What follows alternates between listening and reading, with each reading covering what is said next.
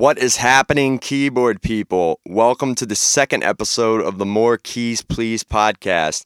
If you're tuning in for the first time, I do recommend that you start with the first episode featuring Patrick Kelly of The Suffers, and then continue on to our second episode featuring Jarrell Pickens. Jarrell is as real as it gets. He's an excellent B3 and piano player, and just a player in general.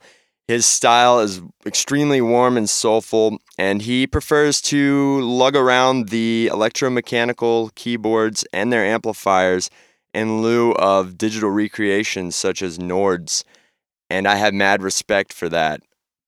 Jarrell and I discuss B3 tricks, Casios, and their role as our early keyboard instructors.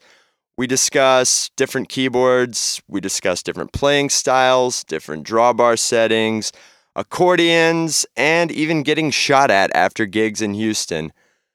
Thanks for tuning in, and hopefully you enjoy the second episode of the podcast as much as I enjoyed recording the second episode of the podcast. Let's go.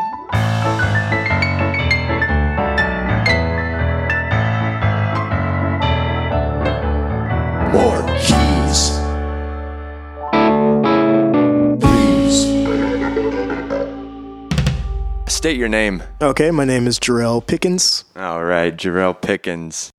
I'm inspired by you. I like your style, and I like your how you honor vintage electromechanical keyboards and stringed instruments. I think it's rare because so many people are hopping on synths these days.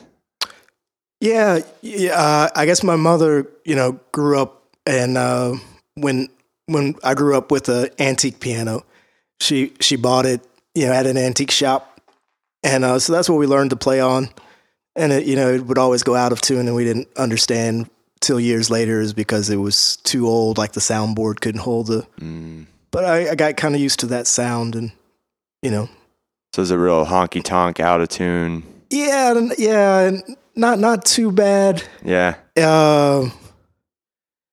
But yeah, like you can always hear it in the lower notes of instruments that can't hold a tuning properly because it gets too slack. Yeah, because that takes a lot of strength to keep tension on those lower notes, and you don't have backup. As with the like middle C, you have 3 strings. With the lower notes, you only have 2 and sometimes only 1, right? So if it goes out of tune, it's really out of tune. Oh yeah, you're right.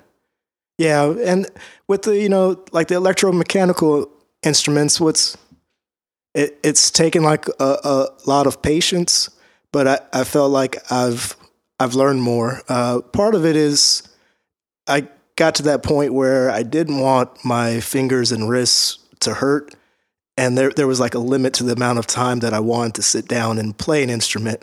So I thought if I started to learn more about like the mechanics behind an instrument, then I could still like advance my ability, but not be so narrow in my focus. So that's kind of how I started getting into the electromechanical instruments. Yeah, you don't see too much of it now. Larger bands, of course, but I always thought it was neat how you wheel that piano out at Shoeshine Charlie's. I thought it was the coolest thing the first time I saw it. I was like, who's this guy? Oh man! So I told you that piano was donated to the club by a excellent bass player named Mark Riddell. Oh, okay. He plays with Mike Stinson, who's a famous local songwriter who used to write for Dwight Yoakam and some other artists. But yeah, it was his grandmother's, and he donated it to the club years ago. It probably like a decade or so when they first opened. Now, is that considered a spinet? Yes, because I think so. Like unlike mine, it goes up a little higher. Okay, so maybe you call it a studio. I don't know. I'm learning my uprights. Yeah. I know there are a few different classifications.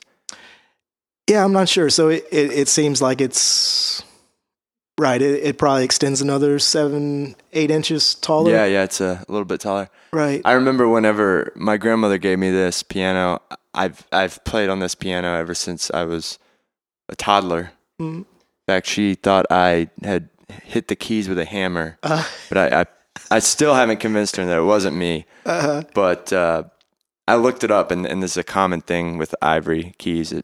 It often does that.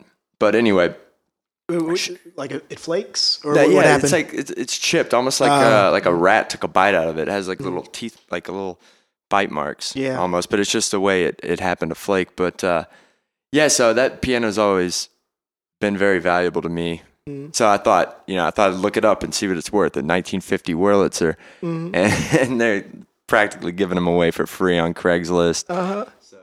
Do you know why the Wurlitzers, they all have that like vent right there below where like the middle C is? Yeah, where the pedals connect? I think that's just a sound hole. Just a sound hole, okay. Because that's the one thing that I've always been noticing, that you can distinguish the Wurlitzer. Yeah, pianos. I like it. Yeah, when you take that cover off down there, you know this, but it gets very loud and bright. Sometimes I like to play with that cover off and then the lid open. But a lot of times when you see guys using uprights at concerts, they usually have it all exposed. But I like the muted. The more I play piano, the more I appreciate a mellow, warm piano sound. Yeah, that soft pedal, the one just usually to the left, it helps. I heard this musician named Alex Earhart that works over at the 1810 Ojimon. He was complaining about keyboardists and pianists using the sustain pedal too much. So he said he had to let go of the keyboardist that he had for their jazz fusion night because the guy just wouldn't take his foot off of the sustain pedal, and he was asking why keyboardists feel the need to do that. Just stay on it. Yeah. So I've been trying to work on that, like either arpeggiating chords to fill it out, or just not using the sustain pedal at all. Even though I like it, I like the sound, but I understand that maybe it's the response is, I guess I like it because I feel like it fills out the sound and it just carries. Right. But trying to do that without the sustain pedal for a while, so it's tough because then you just got to put your feet and just like plant them instead of like keeping time with your feet and stuff. Yeah, you probably would become more percussive with your playing rather than just trying to fill in the holes. You end up doing more like of a clavinet, or even the Hammond organ will teach you not to use a sustain pedal. When I first started playing the Hammond, I was doing it on a keyboard, so of course I had a sustain pedal. But then you get on a real Hammond, or you just see what the real guys are doing, and there's no sustain pedal, so I cut off the sustain pedal, and I use it now as a Leslie switch. But yeah, that was difficult at first for me, going from piano to Hammond. Always kind of looking for that sustain pedal, but now I'm good. Yeah. One of the things I try to practice on the Hammond is holding one note, like to make certain that if you really want to fill out the sound, always have one note, even when you're switching chords.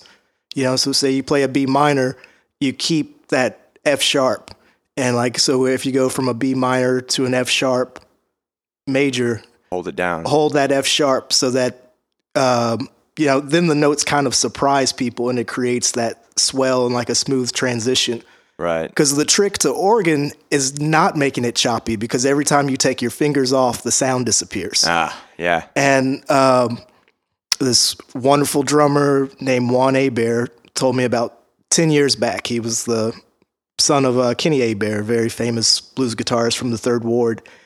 And he was looking at me. We were playing down at Dean's. And it's like, man, I don't know why you're working so hard, man. You're playing the organ. All you got to do is hold it and fill out the sound. That's what I need you to do. And I remember that all the time, like when I'm playing, like sometimes you get greedy and you're just like, I got to show off a little bit. I've been working. I don't think these other guys have been working as hard as me, but usually you got to just like sit back and make everyone, better and just swell it out. Yeah, it's really difficult going from piano to organ. It took a long time before I actually started trying to play Hammond licks, but there's no forgiveness. You can cover things up on the piano with the sustain pedal, and you can hit notes lightly and test them out before you actually really stab it. Mm-hmm. But on the Hammond, there's no testing out because it's either on or off. You're right. Yeah. But yeah. And well, the trick to that though is always to say, even when you hit a note and it's not what you wanted, then you just keep on going. Keep hitting it. Yeah, like because they say there's no mistakes, no wrong notes, only poor choices, and it always depends on what you do next as to whether or not it was a poor choice. I'm gonna write that down. Yeah. Was piano your first instrument that you remember playing? Yes, as I said, my mother played the piano. She, went through the what do you call that? The John Thompson series. She was excellent. She'd put the metronome up there, tick tick tick tick, and play these pieces that I still can't play. So we'd listen to her. She'd practice, an hour each night, Monday through Friday. She would play just flawlessly, and then she'd hit like something wrong. She'd go, oops, and she'd stop. And then she'd like turn like back 3 or 4 pages and start again. Start from the top. Mm-hmm.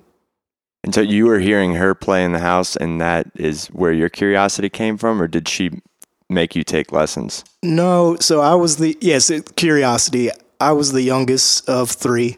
She tried to teach my sister, who's 7 years older, and my brother, who's 3 years older, and they both quit. So she decided she would not teach me. So, and if she would have, you may not have been interested in it. Right. So funny story. The way that I kind of got all in on music was when I was 15. I had an economics class, and we had to do a commercial advertising for a product. So I was over at my friend's, we had this Casio keyboard, and we hit the demo song button, and we just loved it, and we just started acting goofy, and we made this commercial with that sound going. And so then we ended up forming a band because we realized like we all liked music. And the guitarist was maybe 11 years old at the time, a man named Jesse Barrett. And he's gone on. He got his PhD in signal processing from USC. Oh. He does wonderful studio guitar work. Got to open up for The Who and like some other groups. But he's been like an in-demand session guitarist for the last decade or so. But so it was their family and my family. So the Barrett family. And we would just get together. Starting from 10th grade through 12th grade. And, we'd play Led Zeppelin and, all these songs. And then we'd call radio stations, like we'd call 101 or whatever, the rock station. Mm-hmm. And we'd be like, hey, have you guys ever heard of our band? Or, we'd make up a name. Like our band's name was Frank D and the New Deal. And we'd call like, have you heard that new Frank D and the New Deal song? And they're like, no, we haven't. And they're like, and we'd go, hold on. And then we'd start playing. just to the phone. Yeah. This was before speakerphone. And sometimes like we'd finish the song, we'd be like, hello? And they're like, yeah, hello. We were shocked, like they didn't hang up.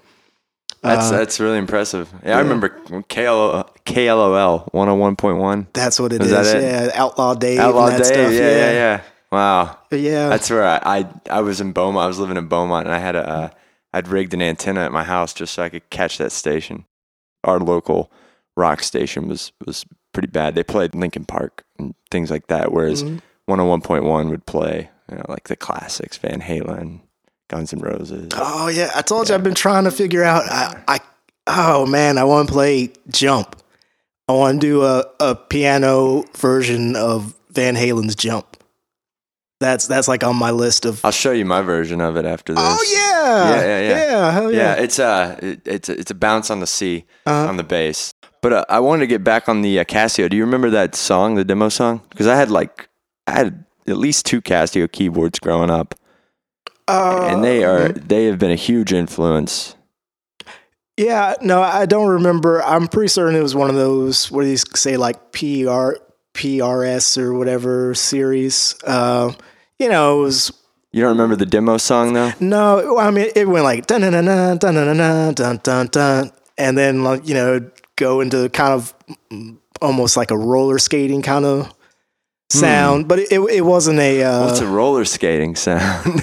Well, or like it had like the synth bass kind of moving and okay, and then then the terrible keyboard horns, Yeah. and then it end with like a cheesy kind of electric guitar through the keyboard riff. But it was fun. It was danceable. I say roller skating because it was just like something that makes you like move.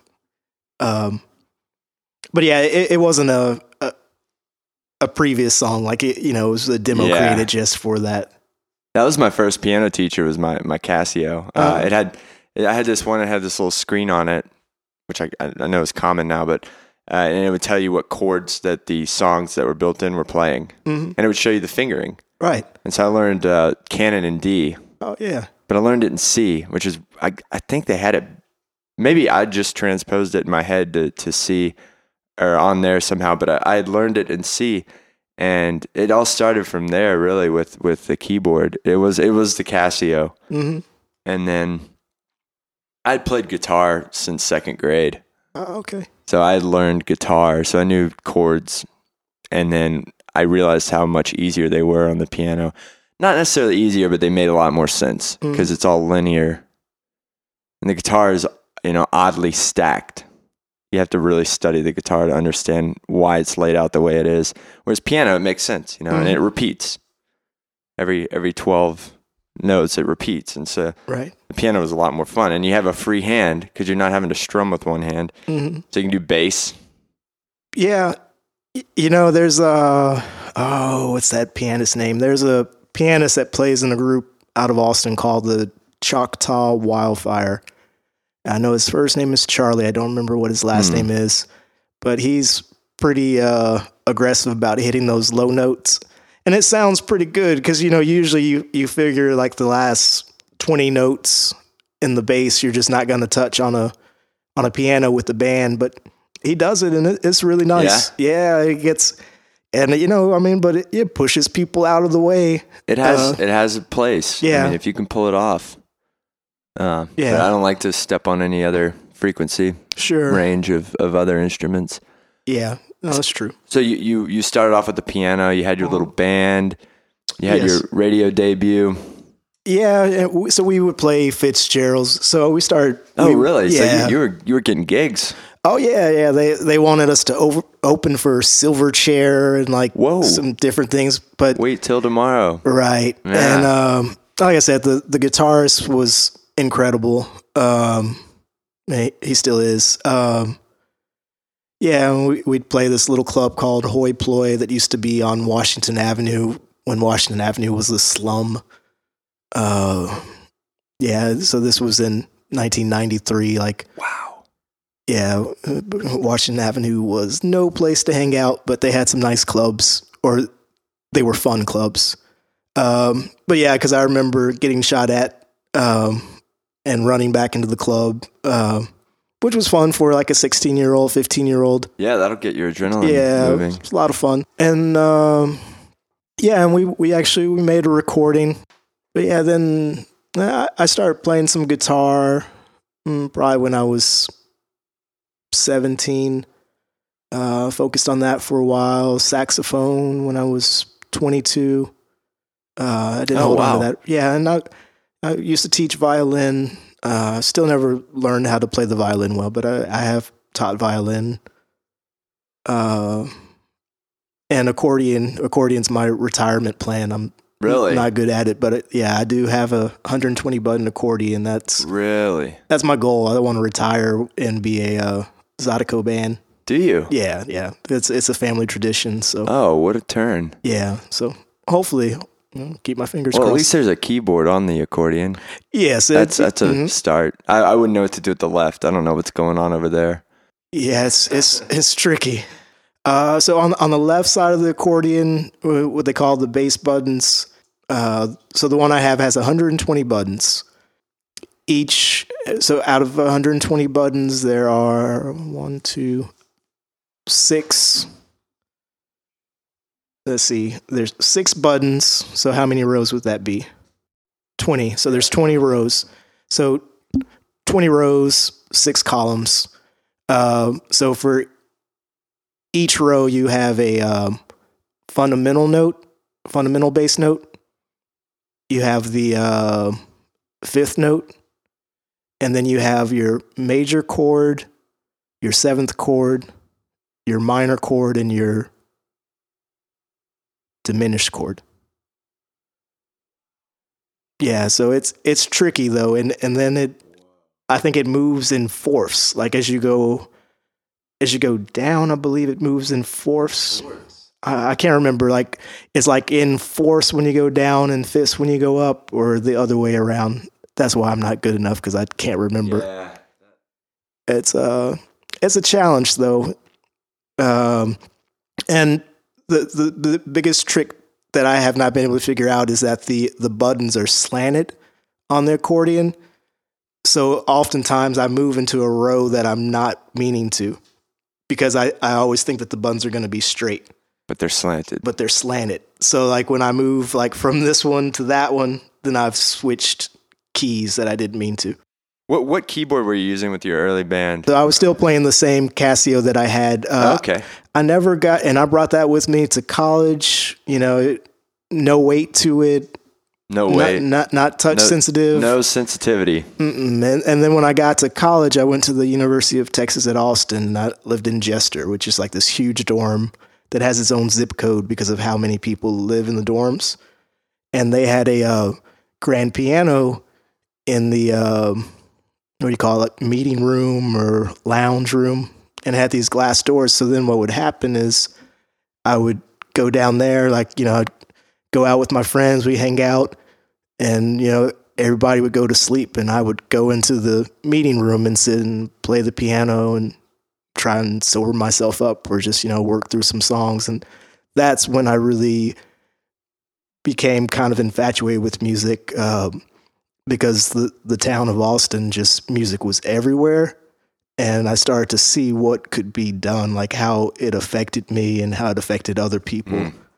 And that's when like the bug really hit me, but I still didn't purchase another instrument. I think I got like a Yamaha with like the built-in speakers when I was like 28 or something. Like a weighted Yamaha. Oh man. So what happened? This is what I remember about the history of my keyboards. We were playing at this place called the Shaw Champagne Bar, and it was over there on Waugh Drive, you know, right around, do you know where like the Drink of Ages, or just a little further North. Yeah, north of the bayou, right? A little north of the flat, of where the flat is. Okay. On Waugh Drive. And we were playing there weekly. It's really nice, fancy, and, you know, we're playing with this jazz group. And, you know, the guitarist had come up from Mexico City, and, you know, it's this whole big thing. And finally, like the bassist, you know, he's got this custom-made upright bass. And after about the 7th week of being there, he just pulled me aside. He's like, "Jarrell, you got to go get some real equipment. You can't show up to this, you know, fancy gig with your Yamaha with the built-in speakers. You know, like it sounds terrible. You're making money playing, you know, go invest some money." So I went and I got an Alesis QS7. You know, walked into Guitar Center and they had it for $200 or $300, and I liked it because it had the good weight to it. And that was the first good, you know, digital piano keyboard that I got, and I kept that well into my 30s. I didn't sell it until I left Washington D.C. maybe 4 years ago. Now, in between there, I think I've had some different gear. I have this habit of I like cheap, like old keyboards. Preferably with the carrying case, you know, like those Yamaha, like the Porta Sounds and the Casio Tones, like all those little ones from the 70s and 80s. I tend to collect those with the built-in rhythm beats and stuff. I don't know why. Kind of like the ones you started on, right? Right. But, you know, usually they're like this size. Like those ones like that with the miniature keys. So like 49 keys or less. Mm-hmm.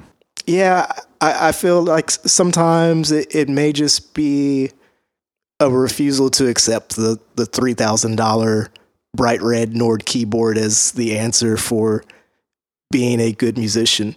I'll go to the guitar shop, the music store, and I'll, fiddle with those just to get my fix. But I'm just not willing to spend $3,000 for something that's hasn't made its mark in history.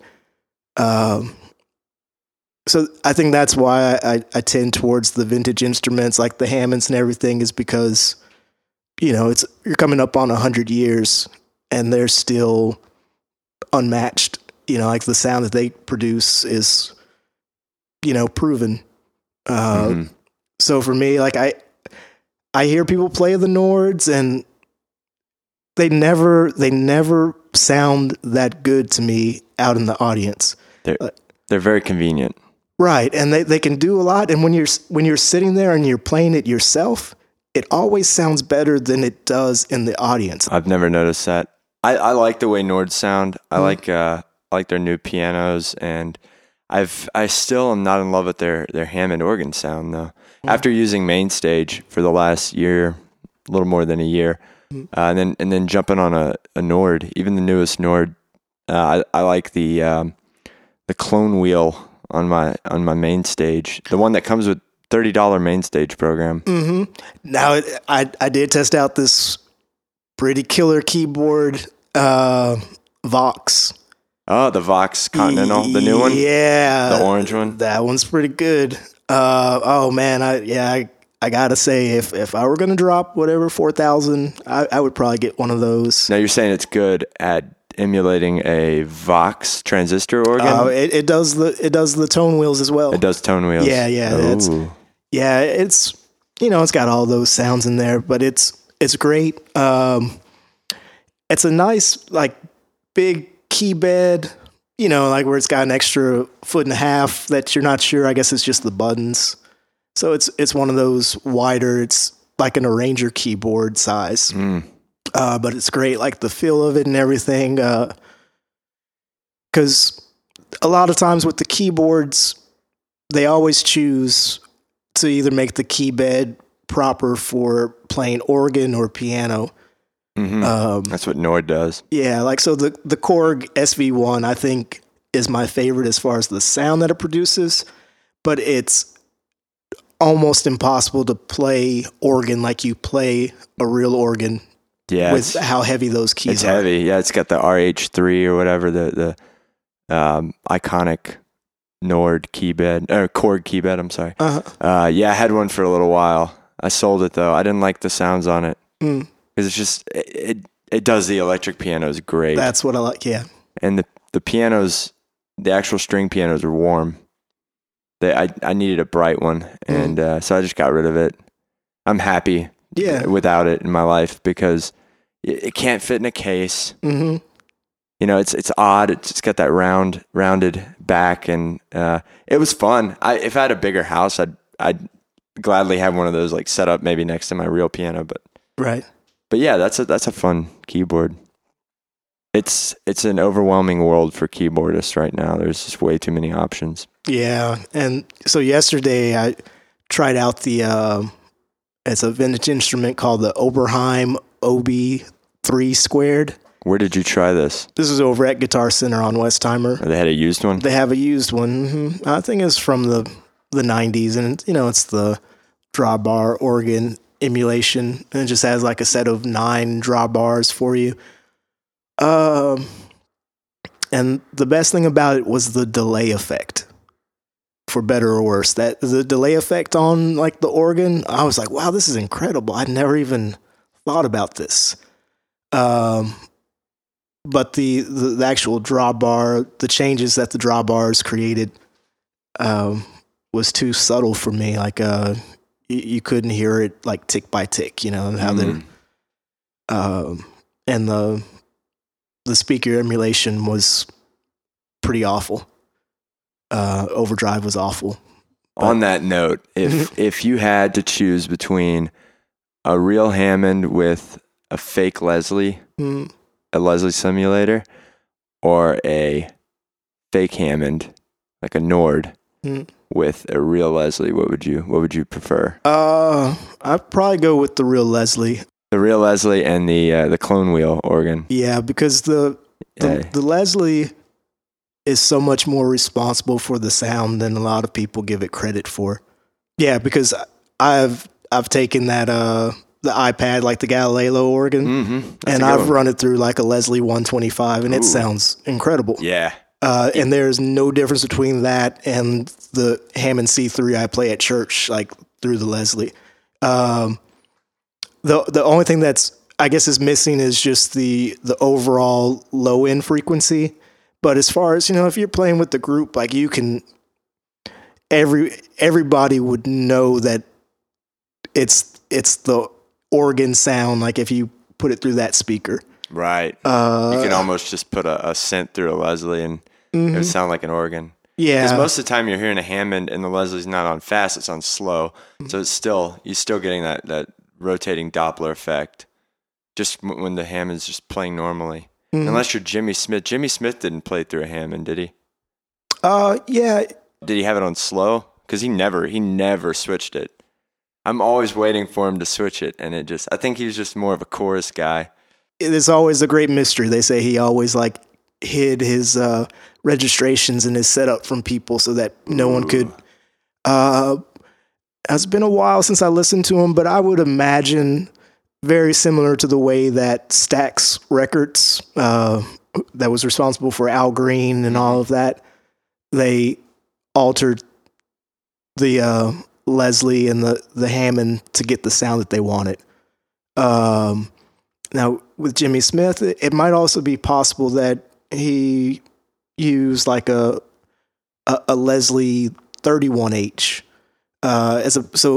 the most popular ones now is like the 122 and the 147. Like those are the classic. Usually a Leslie 147 gives you that drive that you'll hear in like rock and anything where it's like slicing through. The 122 is usually that smooth sound like Jimmy Smith where you hear, or Joey DeFrancesco, however you say it. But the 31H, or what they call the tall boys, and it's very similar to this grandfather clock that you have. It's that shape. Wow. Is it that tall? Mm-hmm. And those didn't have those had the speed switch on the speaker. So if you were someone to play through that, you would have to like get up from the organ and like hit the switch. So I could see him playing something like that, and you just leave it on the one speed. We're going to take a short break.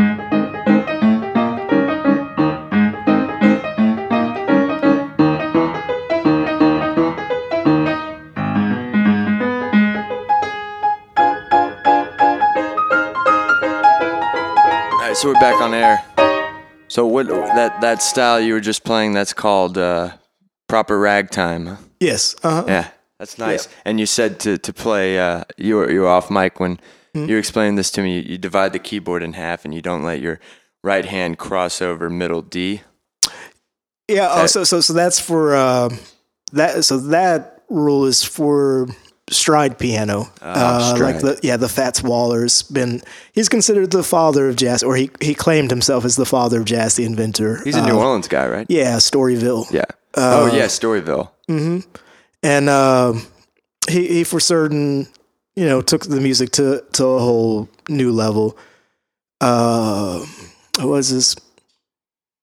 But yeah, so he'd play in the brothels and what have you, and he would split the keyboard in half where so similar to the ragtime, but he'd put a little more of a bass line, like a little more move on the bass line. The ragtime always sounds like a marching band, like kind of a straight, like everything's very straight. And where the ragtime gets its movement are the whatever you call it, like the quadruple notes in the right hand, and how that interacts with the left hand. But the left hand is always like steady. It's like boom, boom, boom, boom. So there's no real variation, like they're all your basic like major chords, 6 chords. But Sixth? Do you use a lot of 6 chords? I don't. Usually if I hit a major 6 chord, then it's just like the 1, 3, and the 6. Do you take the 5 out? Yeah, I take the 5 out. That would get a little muddy, huh? Yeah, Cluttered. Only in the middle section of the piano will I hit like bunch notes. You ever tried this? I've been trying to practice where you use your thumb to hit 2 notes at once. Yeah, I've done that. I never I'll use thought that about for that. sevens. Okay. Especially with playing reggae. If my root is near the thumb, or I'll just use any finger to hit 2 notes at once when I'm doing sevens sometimes. Yeah, it never occurred to me. And I was like watching this video. I was like, whoa, well, 2 notes at once. Yeah, I mean, as your hands get bigger, you don't take advantage sometimes of the fact that they're growing. And so, well, at least for me, when I started, it was much smaller. I could barely hit an octave. So now I can hit an octave, no problem.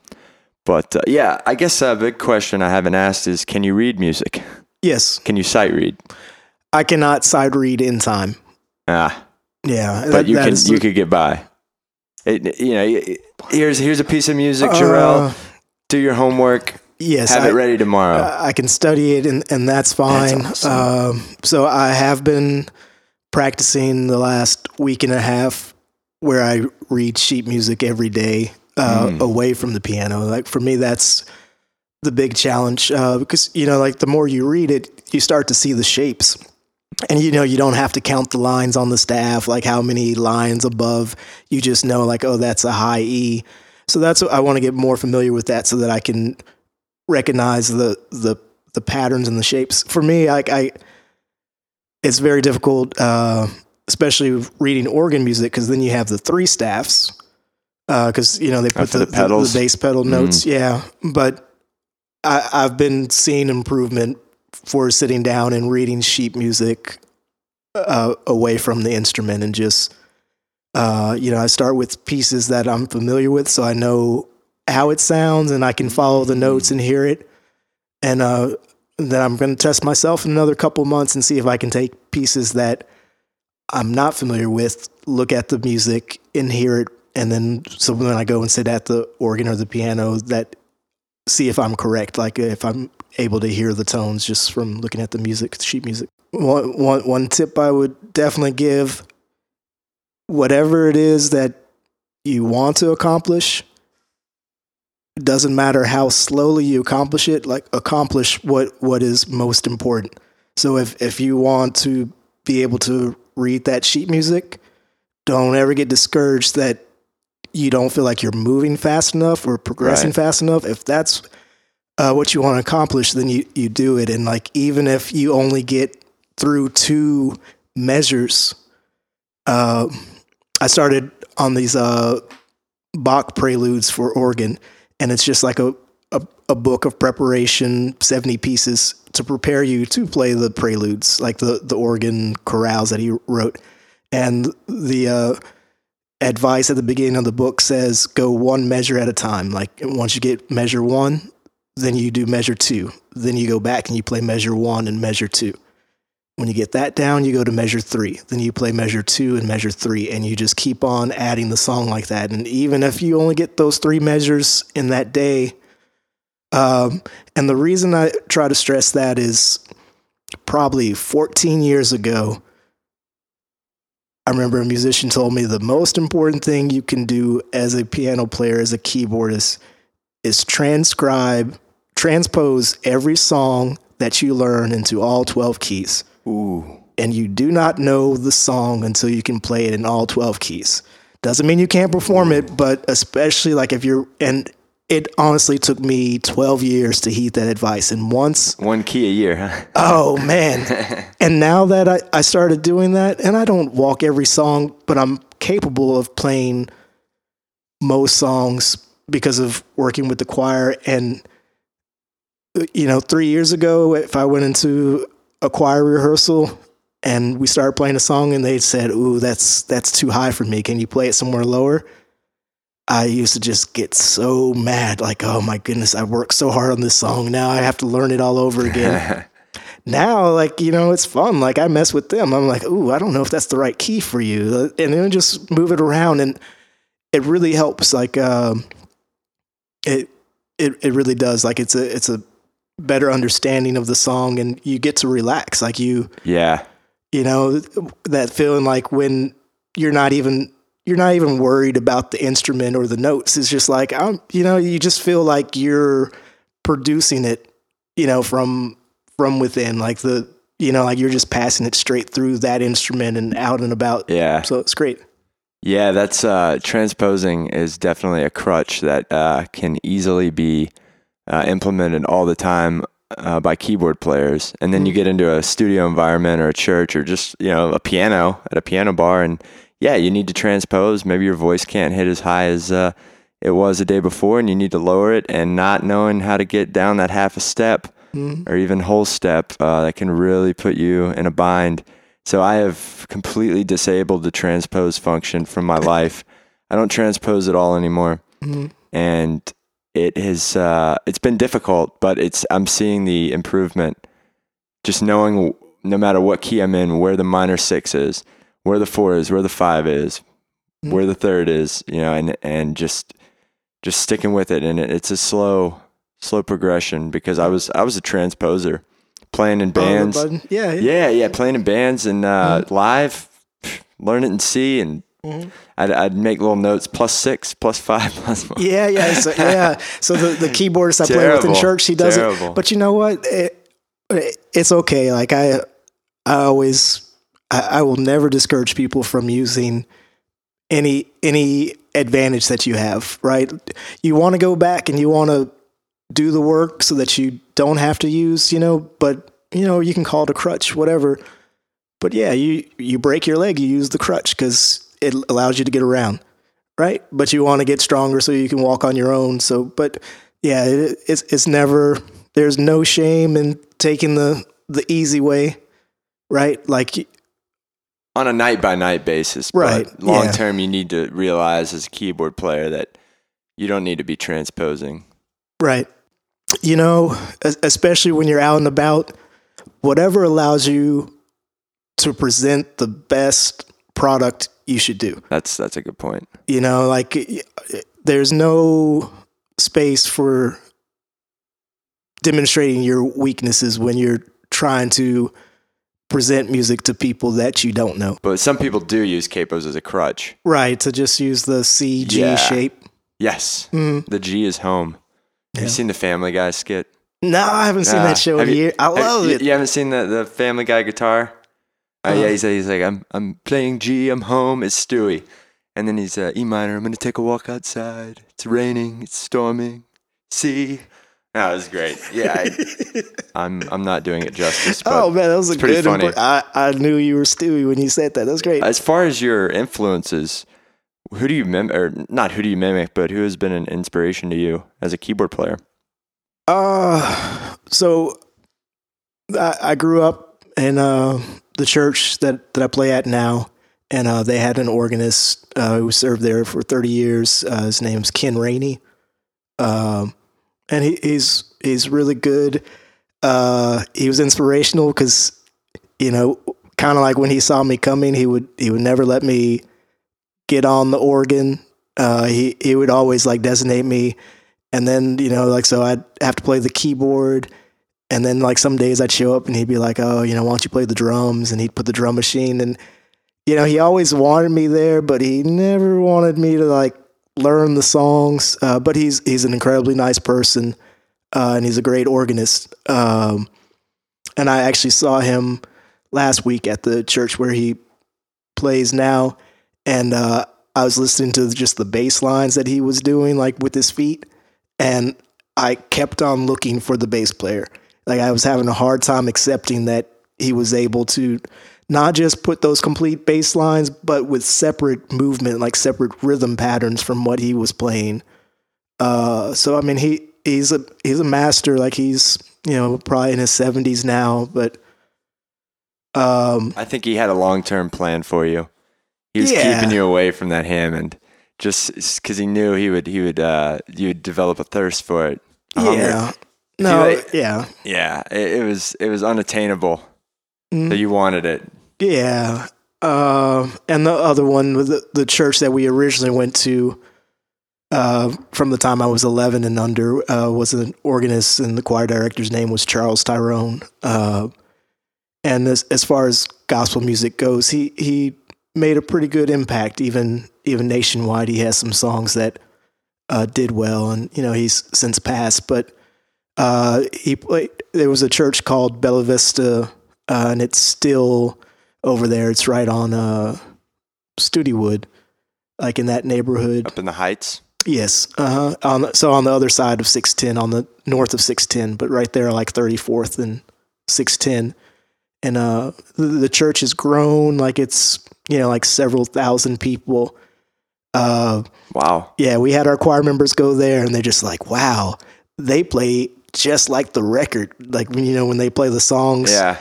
It's great, man. Like, just, they have like a level of excellence that you just really don't hear a lot. I need to go sit in. Mm-hmm. When I have free time on YouTube, that's my go-to. If I'm just if I had to type one thing into YouTube, and it was my last time I could ever type anything into YouTube, it would be like Corey Henry or just some gospel musician playing on a Hammond at church. I love watching those. The notes that they hit, it's almost as if they're hitting notes that aren't even on the keyboard. So I saw this guy named Bobby Sparks. Bobby Sparks over at the El Dorado Ballroom over there on Emancipation Boulevard.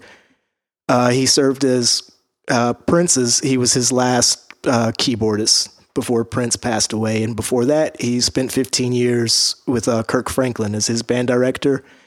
And they were doing a tribute show to Arnett Cobb for his 100th birthday, if he had been alive. And they carried up the Hammond, he had the back exposed so you could see, all the gears and the tubes. Tone wheels. Oh, man. And he had, I think it was like a 4-piece band. I don't know the drummer, but, the drummer's like old guys, great. But the saxophonist was a man named Shelly Carroll, who plays with the Duke Ellington Orchestra, still, I think he's in Houston, though. And the trombonist was this guy, Andre Hayward. They're both just top jazz players that perform around the country, both with the Duke Ellington Orchestra. And that organist, Bobby Sparks, just outdid them every solo that they took. And, like I was watching and like everyone gets so excited. I was like, oh, he's just doing like simple tricks. And, cause he'd start and he'd, have some nice melody, but he'd always get to the like sliding it and like building it. And, I was just like, it's just like such a simple trick, but it takes real skill to be able to really, like they say, tell a story. It's always been one of my weaknesses is like the solo, like making a solo actually build and take it somewhere. So it was great to watch. Like, even though it was so formulaic what he was doing, you couldn't do it any better than he did. And it was really nice to hear. And the same thing, like he was doing the bass lines with his left hand and just complimenting him with the foot on the organ. But it was great. Giving it some body with the foot. Mm-hmm. Yeah, I think I've hit a foot pedal once or twice, but that would take some practice. I have a lot of admiration for those guys who, that's like a third limb in action. And if you're singing too, it's wow. Yeah. I always compare it to the drums. It's when you finally get both your feet moving, playing the organ, then you finally understand how a drummer plays, because you have to have that same type of balance, with your body. So that's, when you really become a percussion instrument, in my opinion. But your foot's not landing in the same place every time like it is with drums. You could keep your heels stationary on a drum kit, but on an organ, you're bouncing around. That would take you'd have to look at it at first when you're learning before you can navigate. Yeah. So that would take my eyes off of the key beds. I'd be looking down. It would just be a mess at first. Which is that's where I am. So yeah. So what I started. So I've really been trying to focus on the 25 note pedal board, right? The largest one that you. I have it's called a Hammond BC organ that I play at home from 1936. And what I do when I first started, I would just kind of tap my left foot on the bass notes. and I wouldn't move it. Right now, what I've been working on is they call like the heel to toe. So for the white keys, for the sake of clarity, you use your heel. Really? Yeah, and for the black keys, you use your toe.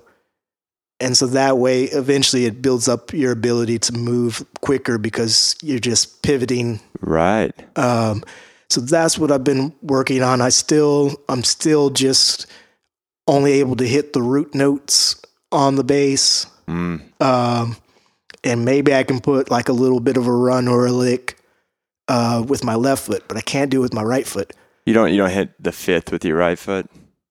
Do you even need the fifth, or are you doing the fifth on your left hand? No. So like sometimes I'll hit the root, or like I've been trying not to run bass lines on my left hand, but sometimes I do like the 1 and the 5, or like a double octave with the fifth in there on the left hand. But I'm trying to do the voicings, like the moving voicings with the left hand, like the harmonization. That's what I was trying to remember. The phrase was reharmonization. Reharmonization. Yeah, so that's what. So in order to on our Christmas Carol discussion, when we were talking about the Christmas song, Nat King Cole, the way that as a pianist, to create your own sound, you have to start taking melodies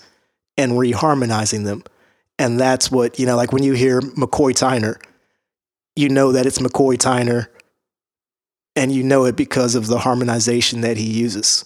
It's Thelonious Monk because of the harmonization that he uses. And so that's what I've started focusing on.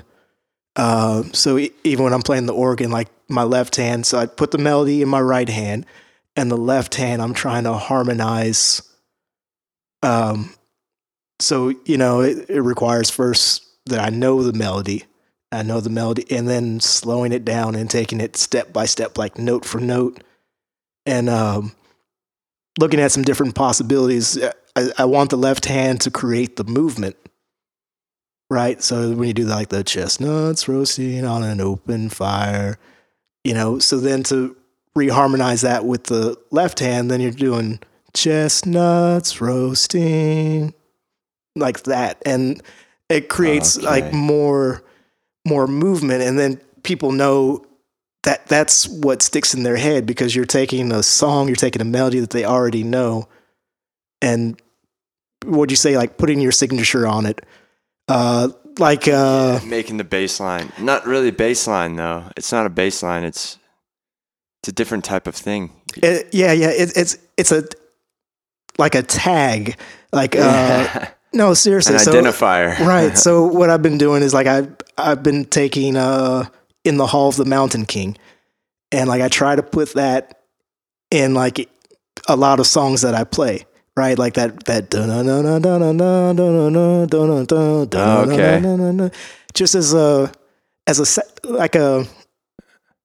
challenge to myself, like to learn how to harmonize and make that acceptable. Like it's not just like throwing it out of nowhere. It's not a pause and a break and then I play that. But it's a challenge for harmonization. Are you doing this on your left hand? Yes. Yeah. Yep. Wow. I didn't know the name of that song. In the Hall of the Mountain King? Yeah, it's like Edvard Grieg, something like that. I wish I knew my classical. I have such an appreciation for it now. It was so boring when I was 10 and 11, 12. When I first started kind of getting into music, I thought classical was so boring. Now I wish I would have paid attention. But I was entertained by 70s rock back then. That's what got me started on all this thing. Yeah. Oh, what's in the Marley book? What songs? It's a compilation of random songs. It's not based on any album, right. Yeah, Marley has been one of my biggest influences. That was definitely my segue into reggae. I saw him on vacation. Not Marley. I saw a band on a cruise ship on vacation when I was 12. And I was just infatuated with reggae. And I listened. I bought their album. They had like a album of cover songs, and I listened to that over and over and over because it reminds you of a happy time. They're reminding you of vacation. So then I downloaded the original songs and by the original artists, and I started diving into those artists, and reggae just took me over. It's now my favorite genre. Have you listened to was it Jackie Mitsu, like the different organists that do reggae, like from the 70s? I really, I know what you're talking about, but no, I haven't. That's pretty neat. I haven't spent much time with that. I'm still, there's still so much to digest with just lovers rock reggae, roots reggae. I mean, it goes back and back and back, and I try to be as comprehensive with it as possible. Mm-hmm. But yeah, 70s, 80s, 90s reggae, I can sing nearly every song. Oh, okay. Yeah. I mean, yeah, I'm familiar with them. I mean, that's just, I'm just obsessed with it. So yeah, finding the band I play with now has been a blessing. It's been so much fun. I was frustrated before not being able to play reggae. So are you doing the Friday? Yeah, Shoeshine. Are you playing? Are you playing with Kuhn? I don't know if he's playing, but I'm going to be there from 6 to 9 for a Christmas party. So I'm stick around and see you guys. Oh, we play after 9. I assume so, unless y'all playing for the Christmas party. My friend Rachel Jones. No idea. Okay, I would assume that y'all play afterwards. My friend, she was a bartender there. Actually, this is how I started going to the Big Top, 10 years ago, whenever it opened. It's because she was the bartenders. So that lady that's there, Donna, she's always been there.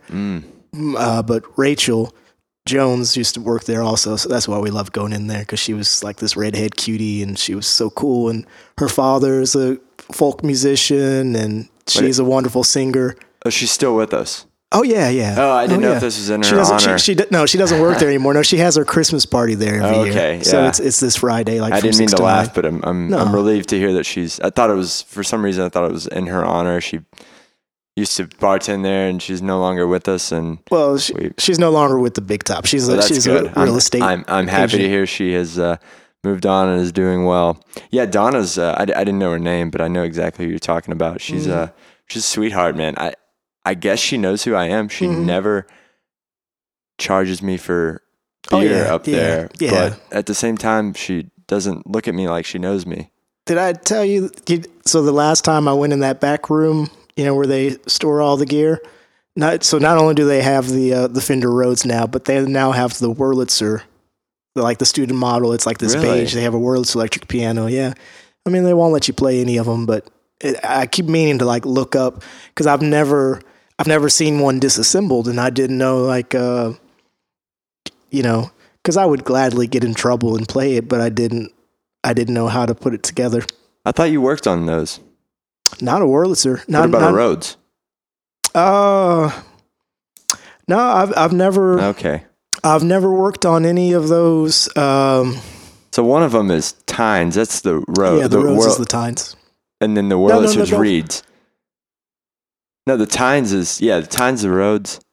Yeah, the Reeds is Wurlitzer, right? Tynes is like a ding, ding, ding, ding. So I know for certain that the Rhodes, has those tone bars, the Tynes. Okay. I'm not certain. I think the difference is in the pickup. So they're both, if it's a true electric piano, then it has a hammer striking. But I think the difference is. Yeah, what? Yeah, the Rhodes had Tynes. Yeah, I like. I don't know. I go back and forth. I think I still would choose Wurlitzer over Rhodes if I had to own one. And oh man, I don't know. Rhodes is nice though. They had the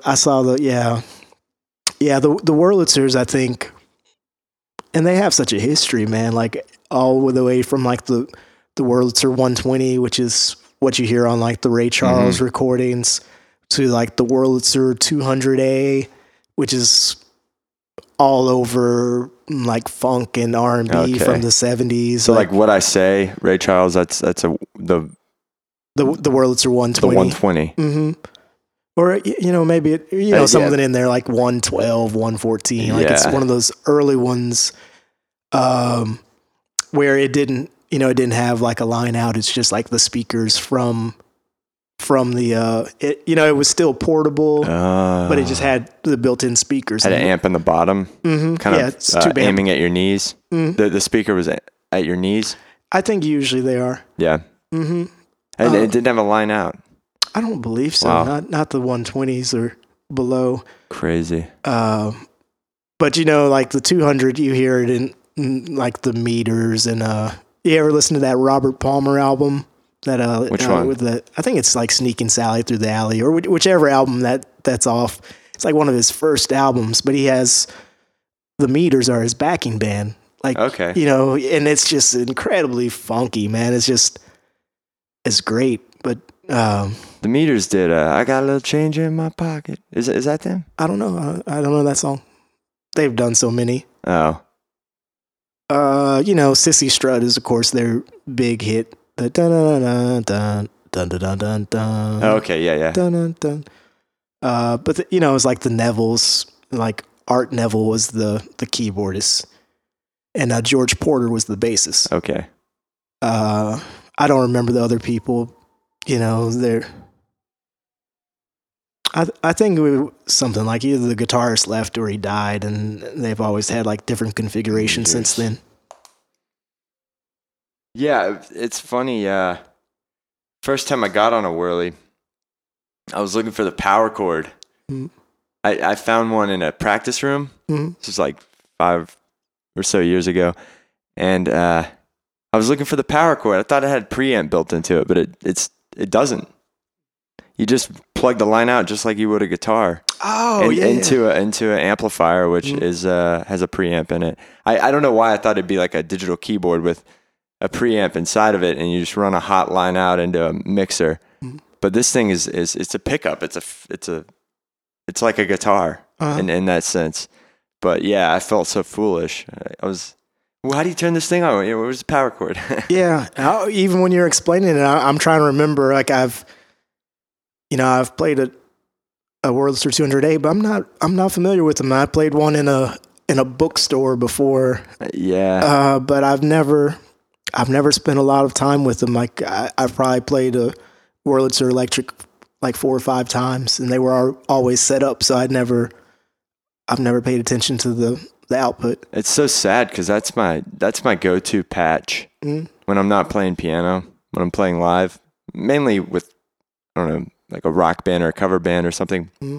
I'd like to do a solo with a Wurlitzer amped up, and I feel like I know my fake Wurlitzer on my computer so well, but yeah, to get on a real one and not even know that it didn't have a preamp built into it and a power supply, I just felt so foolish. I don't know. It's just like you're imitating this thing all the time, and you don't even know how it works. I love learning how keyboards work. The tone wheels in a Hammond organ are just phenomenal. The synchronous motor and the little grooves and every piece of mechanical linkage that goes into to making the Hammond sound. What a brilliant and the drawbars too. I mean, all of the what are they called? Harmonics that you can control. And that's another thing. I haven't found many resources online to a large degree for Hammond drawbar settings. It's almost something that you just have to get nasty with yourself. Yeah, I read yesterday. I'm not sure if it was an old brochure. It was something that was summarizing the Hammond drawbars, and it was saying that so it was the instruction manual for the Oberheim OB3 squared. You love this thing. Yeah, and what it said was that the drawbars are to imitate the different pipe lengths of a pipe organ, and it said that the white drawbars are for the fundamentals and the octaves. It said that the black drawbars are for the thirds and fifths. Okay. And then the brown drawbars are for the subharmonics. That makes sense. Yeah, it was a good summary. Yeah. I mean, I've heard it before, but for whatever reason, that one kind of stuck with me a little better than. Yeah, so it makes it easier, right? So the third one, the third drawbar. So when you talk about drawbars, you're always going from left to right. So when you say like the third drawbar, the first one is brown, the second one is brown, the third one is white. So the third drawbar is your fundamental. Your right. That's so your one. That'd be your 1 foot. Right. I don't know. I think 16/8. Is it 1? Okay. I think the third might be your 1. Okay. I don't know. But yeah, I like pulling them all out a little bit though. Mm. What's your go-to setting? Oh, yeah, I don't know. I probably pull the so I don't have a go-to setting. My go-to drawbar is that fifth one. I think it's like the first black one. Here we got an image. Okay, I like to mix that one in. Yeah, I like to mix this one in a little more than I think other people do. So you know, like, so your basic. It doesn't move. No, okay. This is just an image. Okay, so say like your basic jazz setting is that 8688000000, right? 8688 000. Yeah. So the first, it's only using the first 4, so it's 8, then 6, 88, and then everything else is 0. Yeah, I can't believe I thought the third one was a 1. That's the one on the very right. Yeah, it's an 8 footer. Third one's 8. Yeah, I'd called it 1 earlier. But yeah, so 8688 and then 00. So that's the Jimmy Smith, right? That's the Jimmy Smith. Yeah, they say the first 4 all the way down. Mm-hmm. So a lot of times, what I do is I take that and then I put like the black one there. 2 2/3. So then I take the 2 2/3 and move it anywhere from like 5 to 7. Okay.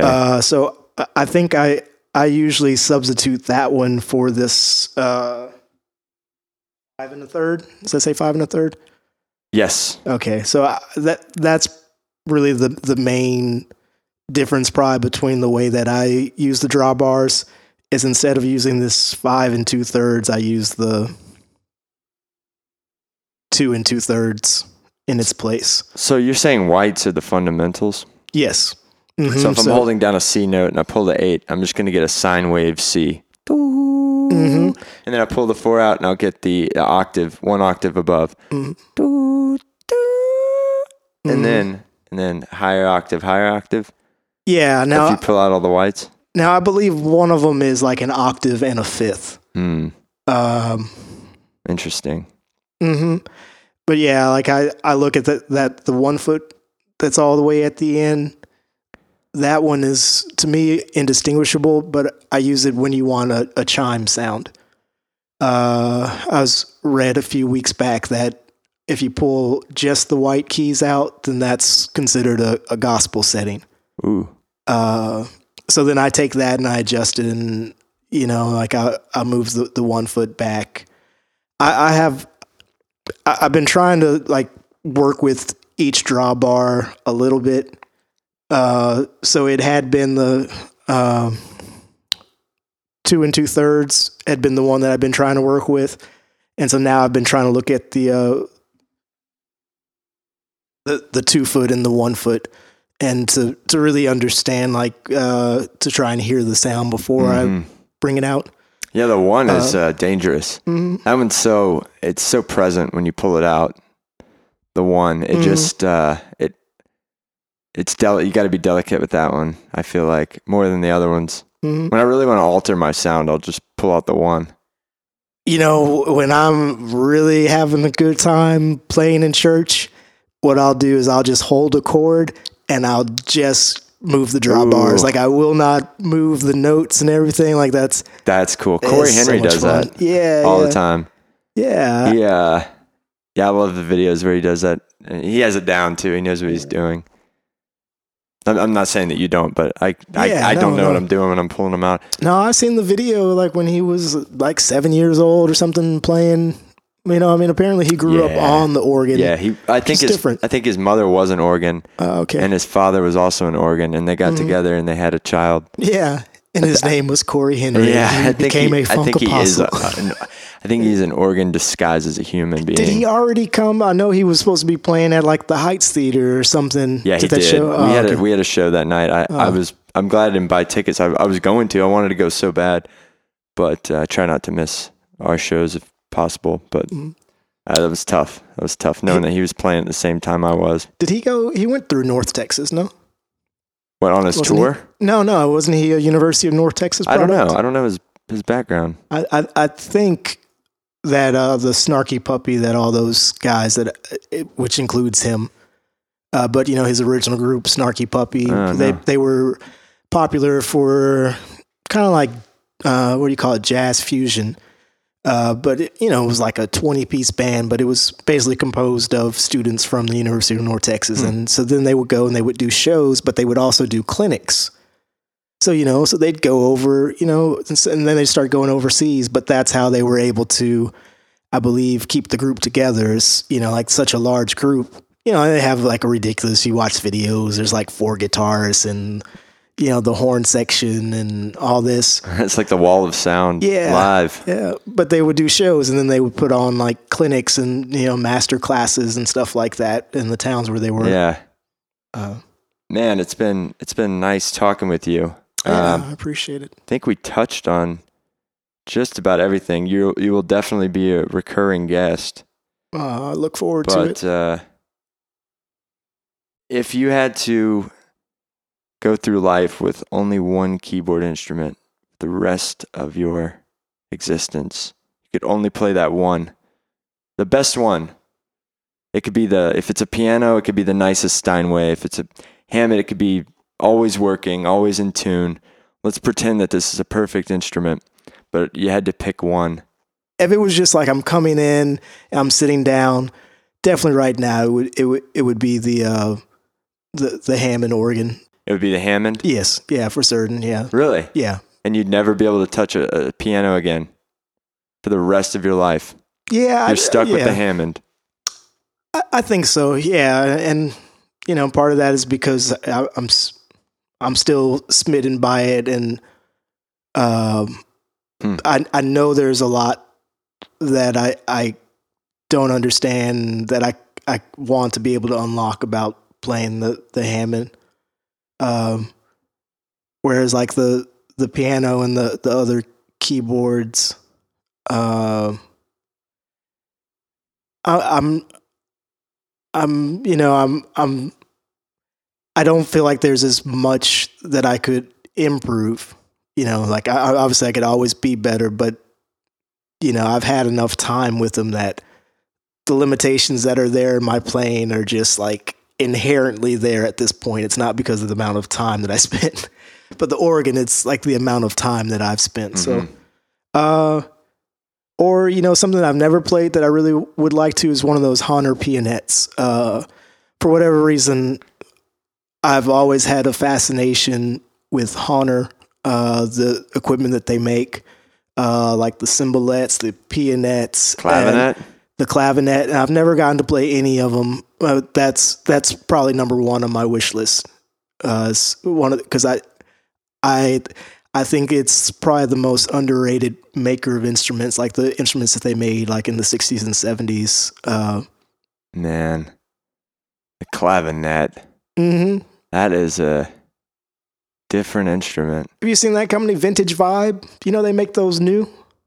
Oh man, I wish. Yeah, it's again like $6,000 or something like that.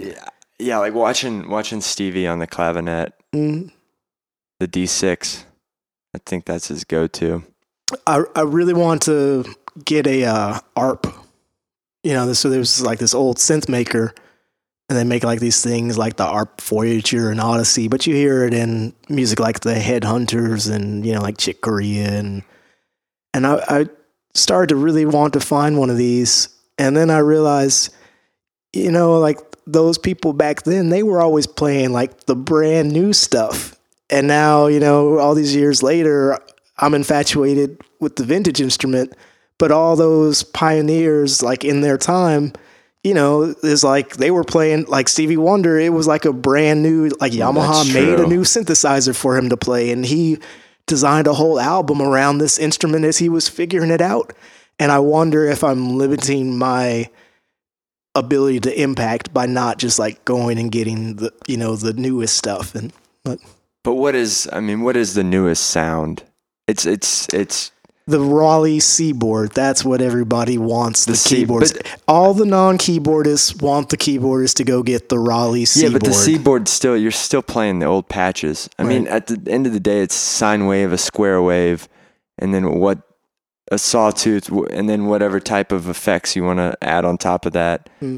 It's not. I don't feel like there are any new sounds. Right. There's no new technology. No, but it, they're it's new key beds. Yeah, which is and new things you can do with it, but I don't know. Like even you mentioned Nords earlier as being everyone's go-to. Yeah, but they're emulating all the classics. I really have no desire to get good on the synth, the Moogs or yeah. I like listening to them live and hearing them in recordings, but I'm just fascinated enough with the Hammond and the piano that I just could stay there forever. My friend Laura Tabor sent me this link to some artwork that she likes, and one of the paintings had this title, and I was just like, "Oh, that is a song waiting to happen." It was called like the destructiveness of desire or something like that, and it was just like this cityscape where like the guy's like looking out like over the city, and it's almost like this Batman kind of feel of it.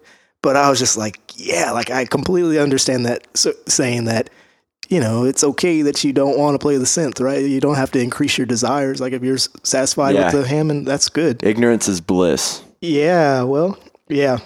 Yep. But it's really not ignorance. Well, satisfaction is bliss. I think that would be for sure. So where can we catch you, Jarrell? You host a couple open mics around town. You play with Robert Kuhn. Mm-hmm. Are you on his album? Are you? I'm on the first recording. The first one came in that everybody knows, and we went to Sugar Hill Studios and recorded it in one day, like 1 8-hour session. But the second one, he worked with the producer that I introduced him to, named Kevin Skrilla, over at Wolf Island Studios. And they worked on it for like 2.5 years. Where's Wolf Island Studios? In Dayton, Texas. Oh. On Wolf Island Road. Yeah, he's got a giant corn farm that he works on, and he built this studio. Interesting. Yeah, it's pretty exotic. unbelievable. Man, he is... Wolf Island.